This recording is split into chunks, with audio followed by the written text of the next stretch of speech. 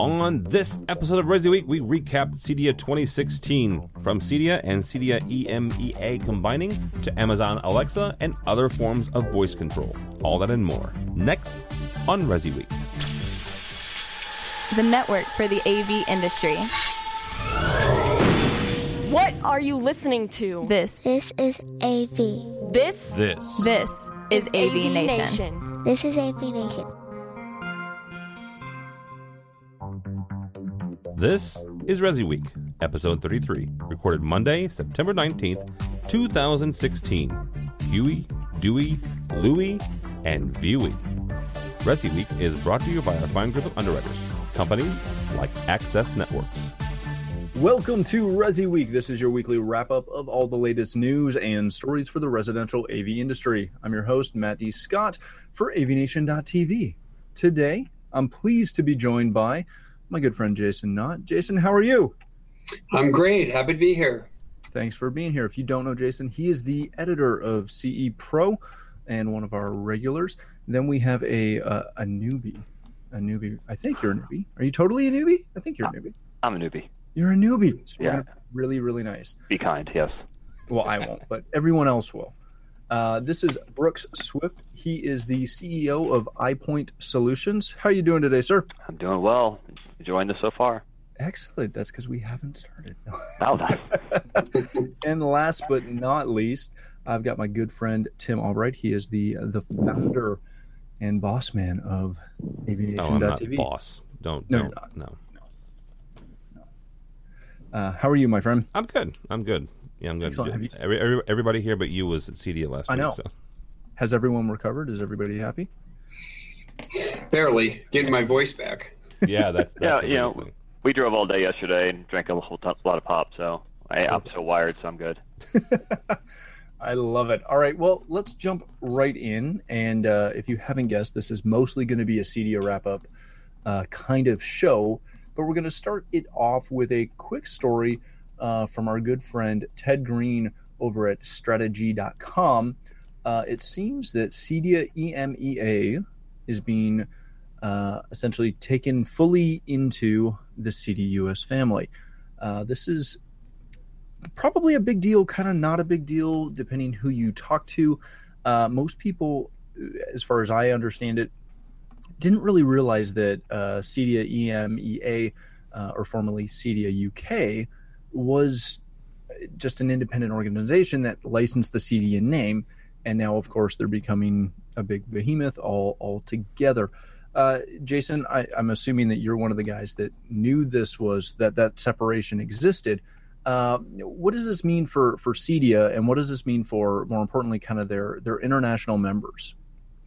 I don't want to pretend to know what the structural stratification is over there at Cydia, but I'm pretty sure that a lot of this had to do with the success of the Integrated Systems Europe show. With the Cydia UK, Cydia UK had dropped its own show in the United Kingdom in favor of supporting ISE, many years ago, 5, 6, whatever it was years ago. And I don't think anybody in the world realized that ISE was going to become the massive success that it became. And again, I don't pretend to know the details, but I'm pretty sure that Cydia UK had a pretty strong financial stake in the that event over there. And part of this structural changing just has to do with the sharing of the finances from the windfall from that event. Very good. Tim, for people who didn't realize that they were separate, are dealers, are we perceiving dealers to see anything different?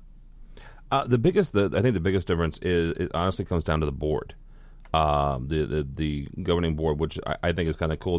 They have one combined board. Actually, a good buddy of ours is up for that board, Mr. Joe Whitaker.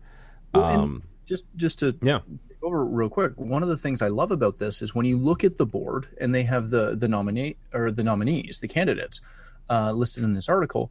It's not, a lot of times when a U.S. company takes over kind of a non-U.S. company, politely, the U.S. comes in, as the U.S. tends to do, Dominates and it. the board's made up of nothing but Americans. Yeah. But this is a really good mix. They've got a couple guys from England. They've got some guys from Cairo. From Cairo, from Egypt, and from South Africa. Yeah. It's a nice mix. Sorry, not to continue with. No, but that's exactly where I was going. Right? I think the biggest difference they're going to notice is the board and the fact that you've got folks from not only the U.S. but outside the U.S. providing perspective. Mm-hmm. Right? We've only attended ISE as Aviation for 2 years, and I fell in love with it the first year because of that perspective. Yes. We have a number of both commercial and residential friends who attend it from the U.S. So U.S. integrators who go over to Amsterdam to attend the show for a number of different reasons. But one of those is that international, non-U.S. perspective on this industry. And I think that's going to be the biggest change that folks are going to see when it comes to their local organization, their local connection to CEDIA. My feeling and my understanding from reading this is that they're not going to see a difference there, which honestly, when it comes to the nuts and bolts, how residential dealers interact with CEDIA on a daily basis and a weekly basis, part of honestly a very crucial point is that they don't see the difference. They don't feel any sort of difference. But when it comes to the governing and this board here, I think that's going to be one of the biggest difference, and a positive one at that. Very good. Now, Brooks, as a manufacturer, does this affect you at all? It's hard to know at this point. I mean, we've just, in fact, talked to a couple of different people about what are our marketing plans internationally, and at this point, we really didn't have any. We're very U.S. focused, but a situation like this might open the door and make it more conducive to marketing to the UK and the European countries over there. I don't know. At this point, it's hard to tell, but that's all I could comment on for somebody who's just really focused in the U.S. by having a CEDIA that is more internationally focused. Make that an easier transition. Well, yeah, it kind of keeps, especially for a firm like yourself, it gives that ability to easily scale your marketing globally with it all under one roof. Right. Keeping with the CEDIA talk, this week CEDIA unveiled plans for a workforce development that is helping to encourage U.S. veterans being hired in a transition assistance program to help build a path in our home tech industry. Jason, beyond obviously the great thing that this program is hoping to achieve, are there any major hurdles that this will cause for dealers who are looking to hire veterans? I mean, anything that CEDIA or any other organization can do to help integrators hire people is a good thing. And, it's pervasive across almost everybody that we speak to at CE Pro that the growth of the industry is being limited by the fact that there's a lack of skilled technicians out there. Mm-hmm. And even beyond that, when even they're unskilled technicians, guys don't even know where to find somebody to train them from scratch. So this is a really positive development, and combined with all the things that an integrator has to do to train somebody to get on board and hopefully rapidly onboard them from testing and troubleshooting to cable testing and installation and termination procedures to just basic construction methods and processes. Military people are going to be, not to be stereotypical, but they're going to be much more regimented and more, I think, prone to be responsible on the job. So it's a great fix. Are they really just focused on the technician side of things, or is it going to be a larger scale where they're actually talking about operations? And there's many roles in a company that can be filled by somebody who does have that more of a structured or foundational teaching, for me in the military, where they may excel in another role other than just technician. That's a great point. Well, and that's very good. And that's what I was about to get to, was it's not just that, yes, when you go into looking at the military workforce or potential workforce, that you've got guys that are, technically savvy. you also have a lot of guys that are, and girls, or I'm not trying to make that distinction, but you have a lot of people that are very, stop laughing at me, Tim. You have a lot of people that, they understand teamwork. They understand, what it's like to show up on time and just all of those commitment things that the military seems to instill into people. This, to me, just seems like something that is not only a good thing, but a great thing, considering how hard it is, even for us or myself as a integration owner, finding dedicated people for the workforce is incredibly tough. Brooks, I'm assuming that's kind of the same thing that you guys run into. Yeah, we deal with that in part of our job with the software is just provide tools, but we also then try to go to the next step of helping these guys do training. We do a lot of consulting, and that's where it gets back to it's not just a technician role. In fact, I would almost argue that's an easier role to fill than some of the other roles of actually managing a company, whether it be in the purchasing department or in a project management. There's other roles that need to be filled to really make a company run smoothly. Once it grows beyond just the few guys out there, if your company's got structure, those other structural components are very difficult. And I see our company struggle, if just as much, if not more, with those other positions than just the technician department. So. Yeah, traditionally it's pretty. I'm not going to say it's easy, but it's much easier to find somebody who can pull cable than it is who can do all the other things that you need in a business to be successful. Tim, were you able to ascertain if there was any additional tax benefits or tax breaks or incentives beyond just a promotion of their program? No, at least not in the States. There might be local and state incentives, but nothing from a federal level. The one thing I find interesting about this is not the only trade that's doing this. No, here locally in St. Louis, both our pipe fitters as well as our carpenters unions make a big deal about it and advertise a lot about, we hire veterans. We're looking for veterans, on both. Actually, it's a kind of a two-pronged marketing approach, right? Hey, we hire veterans, so hire union contractors because we hire veterans. And oh yeah, by the way, we're looking for veterans to hire. We always employ veterans. You should hire us because of that. Yes. By the way, we need a vet. Please, we're marketing this a lot. Don't go that route. Hire one first, then market it. All right, let's move on to the big story of the day and of the weekend, as Tim gets very, very excited. This comes to us from CE Pro and our good friend Julie Jacobson. Control 4 released OS 2.9. It's a lot of integration stuff, but the big words that you're probably seeing on your screen right now with that lovely photo is it integrates with Alexa in the US, not in Canada. But in the US, it integrates with Alexa.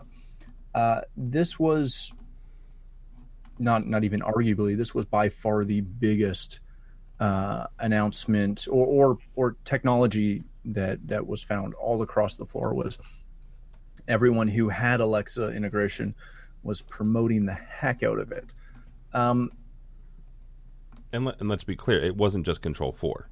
Well, no, that's why I said it's everybody who had it. Control 4 had it. Crestron had it. Lutron had it. Who else did we? Sonos. Yeah, Sonos Elan. has it. Who was that? Elan. Yeah. Elan had it. Not released yet, but it's coming. Okay.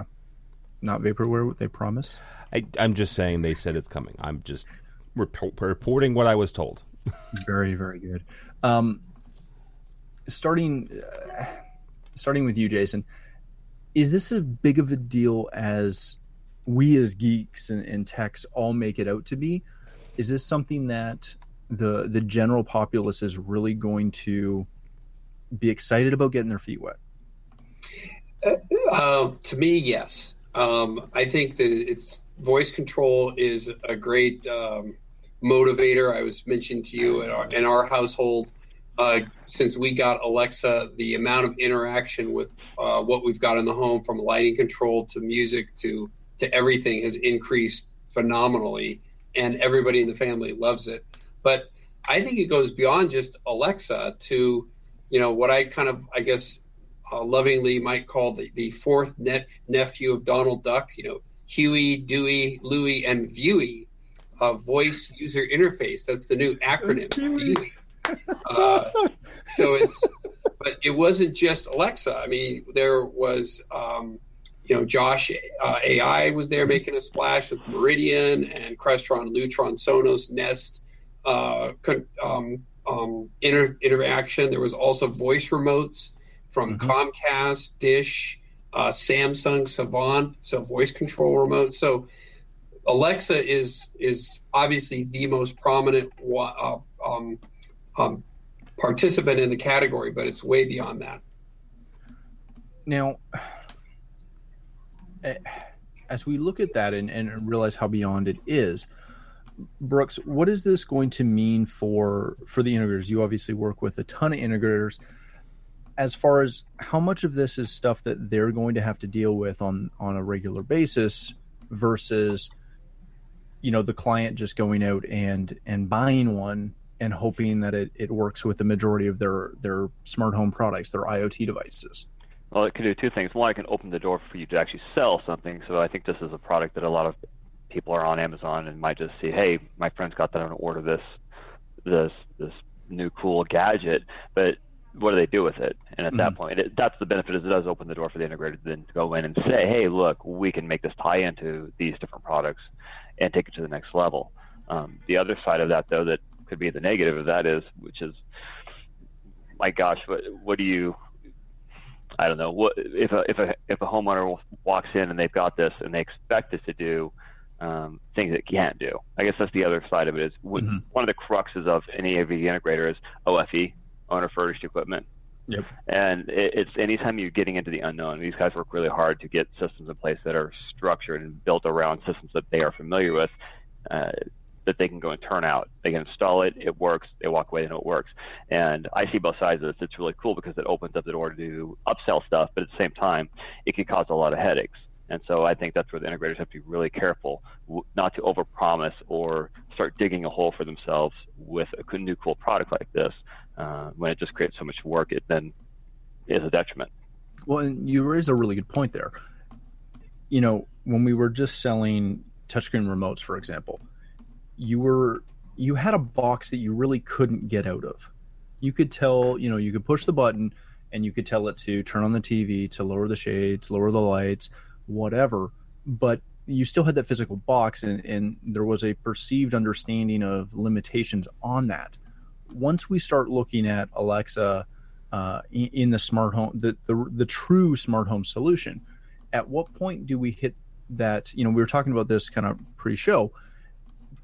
At what point do we hit the client expectation level limit, where they're expecting to come in and say, "Oh my gosh, Alexa, I'm cold." But Alexa, does she understand it properly? Yeah, it becomes it's that whole, we're delving into a big AI conversation, but at what point is that the expectation that clients have, that they tell Alexa they're cold and it warms the house up, or the room they're in up, versus, "Hey Alexa, it's cold. Can you please turn my thermostat in my living room up to 78% or 78 degrees?" Yeah. Tim, how big of I don't want to say an issue, but how big of a problem could that become? I don't see it as a problem. Let's define a couple things here, and I'll agree with Jason that the number of other voice activated interfaces was quite substantial. Josh AI is very slick. CE Pro did a great interview with them. Our buddy Rich Fregosa, we did a video. It's very slick. It runs off of an app, so you have to have your phone talk into it. So there's one drawback. The benefit of Alexa is the fact she's sitting there. It's sitting there constantly. It's only in one room, so that's the drawback to that in comparison to Josh AI. But they have the bugs now. But yes, the dots. Yes. Yep. So here's the thing. So Control 4 and Crestron, those are two that have what they call native skills. If you're not familiar with Alexa, you have to tell Alexa, typically, if you're interfacing with something other than an Amazon product, to do something. So if you want to, you mentioned that you're cold. If you want to change your Nest or your Honeywell, you have to say, Alexa, tell Nest to make it 80 degrees in here. Okay. With what's called native integration or native skills, now you just have to say, Alexa, turn the thermostat to 70 degrees, and then it interfaces with either Control 4 or Crestron currently. Now, something that Crestron has added to that are these, I'm going to call them like feelings, like touchy-feely, hey, mood type things, where you can say, Alexa, tell Crestron I'm cold. Right. And then it'll do something, right? These are things, these are automated steps that you can set up and along with your programmer. I don't know that that's going to be great for integration into Crestron. And here's the reason why. The fact that that both of them have native skills, in other words, the speech patterns of people who are interfacing with these, the fact that you have to remember an extra 2 or 3 words may become a stumbling block. The native part of Alexa, the fact that my 8 and 10-year-old and Jason's kids, 5 minutes into me unboxing Alexa, my kids were fighting over it, right? Because it's so intuitive. Where they get stuck is when they have to do something outside of the Amazon ecosystem, right? If they want to interface with one of the games or interface with the Nest or interface with something else, and they have to remember that, oh yeah, I have to say these certain words. That's a stumbling block for adoption, honestly. So what's going to happen is, in my opinion here, is that the more native you can make it, the more native speech you can make it, the more successful it's going to be. So, and that's kind of what I was getting at, was at what point, essentially, how much are dealers going to, when they start talking about selling, the Control 4 integration or the Crestron integration or even the Lutron integration, how much of that information are they going to have to express to the client so that the client does not get frustrated trying to tell a light to turn on by saying it's dark in here and nothing happens? Well, it's education, right? You tell them, going in. Now, for the Crestron and Control 4, you can personalize to a certain extent. You can say, because they all have lighting scenes and they all, have groups and stuff like that. You can say, you know what? How do you want to tell the kitchen to turn on? You say, okay, Alexa, turn on the kitchen lights. Okay, or do you want to say, Alexa, turn on the kitchen? One of the nice little automation pieces, and again, I'm a big control guy, is both of them had the example of Alexa, good night, right? Where Alexa interfaces again with your given control system, locks the doors, lowers the shades, turns off all the lights, this, that, and the other, and sings you Kumbaya on from Spotify. Things like that are already starting to be built in. So I can see a day when eventually you can tell Alexa natively, Alexa, I'm cold, and have those automation pieces put into place. Now, one of the things that this article talked about, just kind of getting past the Echo side of things, was their Z-Wave support. Jason, now that they're announcing true integration with Z-Wave, is this just an expansion of their obviously their ecosystem, or is this a big step in the right direction because they're now getting proper feedback and all the two-way control natively, as if that Z-Wave, that third-party Z-Wave device, is one of their built-in devices? Yeah, and Z-Wave announced at the show a dealer toolkit that dealers can use to monitor the network also. So now we're seeing, there are so many trends. We could be on this call for like 5 hours, guys, and never get into all the trends that were at the show. But that whole monitoring of the network is another big trend that was coming out of the show. And in fact, at the very bottom of that article, what I think ultimately may be even more important than the Alexa announcement was the last couple of paragraphs of Julie's article talked about the Control 4 and the Foresight service plan deal that currently most integrators package the first year. Then when it comes time to have to resell that service in the subsequent years, they haven't done so well because most integrators are not very successful at selling service. And Control4 announced, guess what, guys? You don't have to sell Foresight anymore. Now we are going to sell it directly to your customers for you and kick you back the same commission fee that you were going to make as if you had sold it. The Control4 integrators I talked to at the show are ecstatic about that because they struggle with selling service fees. So now they're still going to get the same cut of revenue that they were getting. But look at it from Control4 standpoint now. They have just turned this company from a company that's 100% dependent on the integrator to creating a recurring revenue stream with consumers directly to them. Brilliant. Well, and I think they're taking it a step further. We've been being bombarded for the last couple of CEDIAs and even at Infocom by all the manufacturers telling us and encouraging us as dealers that you've got to get RMR going. And this is, and I may be wrong on this, but this is the first company I've seen that is, kind of saying, hey, you need to get your RMR in place and we're going to help you do it. We're going to find a way to renew these people and kick you back. Am I wrong in seeing that, or are they? Yeah, I mean, they're potentially the first ones. There's as far as I know, they're the first ones who are saying I guess ExpressAlarm.com might be one that is doing that already, in that they have a direct relationship with the customer also, and then they remit a fee back to the integrator. Right. Okay. But you look at there was IHG has with its Envision platform has really been pushing guys to get into the service business. There was a launch of a system called Integrator Service Desk by a company called One Vision Resources, where they will actually become the service support function for integrators. And again, remitting the integrator sells their service. There's a share fee. Snap AV with the Oversee Pro launch announcement at the show. So this whole managed services category is finally coming to fruition, and I think it's going to these guys are finally learning that the alarm model that has been so successful for so many years can work to a certain extent in the custom integration market. No, that's very true.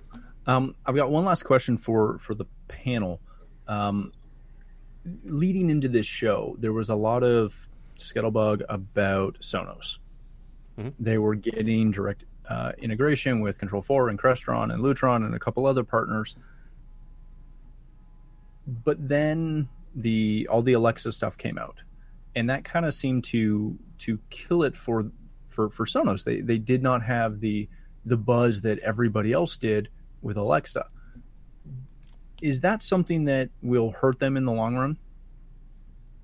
No, I don't think so. I mean, I think that trade shows are weird, right? You've got announcements that typically will happen a day or two beforehand. The news cycle, at least in our industry, is pretty static. You things happen, and then you have a 2 or 3 day lead time. Me personally, again, I come from programming. I come from automation. I hooked onto Alexa as, holy cow, you've got all these things. And it was something that came kind of out of left field, right? Sonos was one of those things that at least from the people that I was talking to, was coming eventually. People, hey, just hang on. That the Amazon Echo thing just really kind of, took me by surprise. And then, like Jason said, you had all these other folks who were already doing pretty good voice control. So the fact that this is a segment and a technology that, honestly, this was kind of the CEDIA where voice control kind of came into its own as a good, viable option in the residential. So that hits that whole thing of, is that something that, because obviously Sonos had it, is that something where... But not really. I mean, here's the thing. Sonos... Well, that's what I mean, is they didn't announce anything big. They weren't flashy with it. They were flashy with these other integrations that then got lost. I think it got lost. They were busy. I mean, they were not hurting. No. Trust I'm me. sure they weren't. Well, and they have a white sub now. Well, yes. So there's that. I guess it's one of those things where for the last couple of years, we've gone to Cedia and we've kind of known what was coming. Everybody kind of has that expectation of somebody's showing this, somebody's going to announce that. This year, we kind of expected all of that and expected a lot of push, or at least I did, from Sonos with some of their new integration because they've been so standoffish with that. And we've talked about it for 2 or 3 shows now about some of the stuff that they're doing. And then again, just as I said, voice control came out and everything got lost. I find it very interesting. But yeah, I don't think ultimately it's going to affect Sonos at all. No. Yeah. And I think 5 years from now, or maybe even less, we'll look back at this conversation and maybe even laugh a little bit about what a big deal we were making about voice control, because ultimately it's all about the sentient home, the home that senses you with facial recognition cameras and sensors, and is linking directly to your social media and accessing movies that you've seen and that I've seen. I mean, it's going to be so. This will be passé 5 years from now. Right, very true. All right, gentlemen, that is all the time we have this week. Thank you so much for joining me. Jason, where can people connect with you? You can follow me on Twitter at JasonW. And, of course, see me on CEPro.com. Excellent. Again, thanks so much for being here. Brooks, I hope you enjoyed your time. I did. I enjoyed it. It's a great time. Thanks for having me. Where can people connect with you? Where can they find a little bit more about iPoint? Yeah, iPointSolutions.net is the best place to go. So all our information is on there. Beautiful. Well, thank you so much for being here. Tim, where can people find you? On social media, it's TD, Tim David Albright. It's I guess the best way to find me or hear at avnation.tv. Beautiful. For myself, you can always find me at Matt D. Scott on Twitter, or pretty much that anywhere else on any social platform. But more importantly, please stop by avnation.tv. You'll find this show, as well as a wide variety of our other shows that cover all the other verticals that we cover. When you do visit the site, please make sure you check out our underwriters. We're extremely thankful for their support, and we ask that you check them out as well. Thanks again for watching this episode of ResiWeek.